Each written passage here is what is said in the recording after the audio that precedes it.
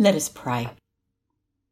Be found here with us, Spirit God, discovered in our midst again, for we are your disciples of today, and we invite your knowing of our hopes and fears, your entering of our longing hearts. Break down the barriers which we place between us and your presence, for we long to be with you and experience your grace. Amen. Healing God, sometimes we place a veil of separation between you and ourselves. There are many reasons for this, O God.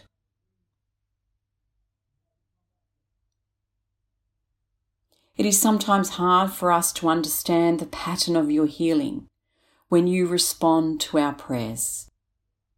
Sometimes it feels as though you don't respond at all, and we worry about our lack of faith and our worthiness.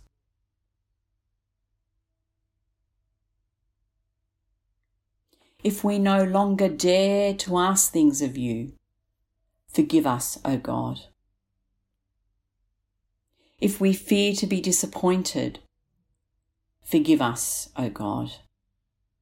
If we would rather keep you distant so that you cannot call us away from our illness or our guilt, because it is easier to be cared for than to take up our beds and walk, forgive us, O God.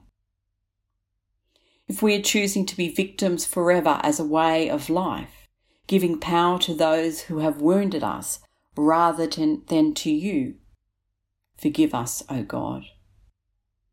When we turn our faces away from the possibilities of gifts or assume that they are ours alone, forgive us and open our lives to your renewal and healing, O God. In the name of Jesus Christ. Amen.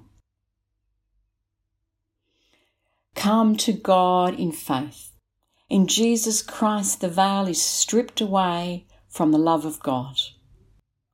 We will receive the gift of the Holy Spirit, the Comforter. This is the promise in Jesus Christ. On this day, it is yours, it is ours. Thanks be to God. The next hymn we're going to listen to this morning is Beauty for Brokenness.